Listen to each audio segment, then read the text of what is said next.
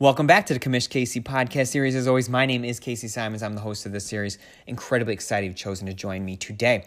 Want to take some time to finish off football week by kind of breaking down some of the teams or builds, strategies I really thought worked well in this draft, and certain draft positions, which I think might have worked well also. So, as you recall, we have a 14-team league. My friends and I have been playing fantasy football since 1991. We have since expanded to have many, many different leagues. We still run that original league, but many different leagues. What we like to do in the offseason is we do one best ball draft every month just to kind of stay in the rhythm of football and in drafting. Obviously, best ball, so we don't have to manage these teams once the season starts. 14 teams.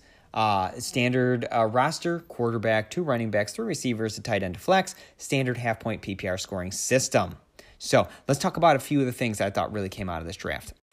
If you're somewhat new to best ball, certainly best ball is where we put your best players in the lineup. So there's certain strategies that work really, really well. Number 1, stacking is more or less vital in best ball. If you want to win a best ball league, you're probably going to have to stack. Stack means I have some correlation in my players, quarterback, receivers from the same team, things like that. I also want to be real careful about roster construction and be thoughtful about what my roster looks like. If I invest in early round pick in Patrick Mahomes, really only need to roster 2 quarterbacks. Whereas if I wait, like I did, to pick a quarterback until round 8, I'm probably going to roster 3 because there's a lot more volatility in the players that I have picked. So let's get started and look at what, obviously my team is always going to be my favorite team. So we'll start with that team, kind of see what I did. I picked out of the 4 hole, went running back. I went 3 straight running backs. Once I have done that, again, it triggers, I'm only going to have 5 running backs on my roster, right? I could have even gotten away with probably just going 4 since I went running back early, but I went 5. And the 2 running backs are added late, right? We're looking for kind of dart throw guys. I added Darrell Henderson late, and I added Ramondre Stevenson of New England late. It's kind of dart throw guys because you feel pretty good about those top 3 you picked. I only need to have 2 any given week. I also want to talk about another roster we like, and that is my friend Matt's over here. Matt went Stefon Diggs and A.J. Brown in rounds 1 and 2, Darren Waller in 3, Amari Cooper in round 4. So the question is, does going pass catcher heavy hinder your roster? And especially in best ball, I think no. I don't mind not getting a big stud running back because look what he's able to do here. His running back core, Travis Etienne, Mike Davis, Tony Pollard, Alexander Mattison, Giovanni Bernard, Darrington Evans. Guys like Gio Bernard and Mike Davis provide him a nice pass-catching floor. Even if Mike Davis isn't the feature back in Atlanta, I think it's safe to assume he has the pass-catching role there. And then Travis Etienne, Tony Pollard, and Mattison are 3 of the biggest upside plays, especially in the best ball league you can find. Then, quarterback, what does he do? Does exactly what I did, right? He takes 3 because he does them late.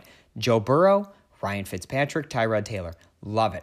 And he's still able to fill his receiving core with Will Fuller, Russell Gage, Rondale Moore, Paris Campbell, a lot of high upside plays. Love what he put together on this roster. I definitely think this is one of us should be competing to win this league. Let's look at a good draft pick I think makes sense here. My brother picked first. Love his top 3 picks. Christian McCaffrey, George Kittle, Mike Thomas. Love it, love it, love it. 3 players who can be the number one player at their positions. I think it's an awesome start. Don't necessarily love what he did with some of the rest of this draft, but I think particularly in a best ball draft, what a nice options that gives you from there to pivot onto. And certainly I think he does that. He's got Kareem Hunt, Tyler Lockett, Tyler Boyd. Gives him opportunity to kind of build his roster however he likes from there. And finally, I want to talk about stacking. So the most experienced best ball player we have in our league is our friend named Slick. Slick has been doing best ball longer than any of us, and so he certainly understands the value in stacking. So Slick actually went CeeDee Lamb in round 3, came right back with Dak Prescott in round 4. Part of the fun of stacking, though, is not just stacking like a quarterback receiver. What is interesting, tight end position. He comes back and he grabs Blake Jarwin and Dalton Schultz. So he waits on tight end, right? He doesn't pick a tight end like me until round 13. And he has Dalton Schultz and Blake Jarwin. Not only to provide the upside of the tight end position to work there, but also to stack with Dak. Really interesting stack there. I love what he was doing. He's good. Slick's teams are always highly competitive year in and year out. So That's all I got for today. I hope this strategy doesn't help. If not, just go ahead and not listen to it again. Thank you so much for tuning in for Football Week. It's been a lot of fun talking football. We will do more of it as we get closer to football season. Please rate, review, and subscribe to the podcast. Check us out on the web at www.commishcasey.com. And we are on Twitter at CommishCasey. Thank you so much, and we'll talk to you very soon.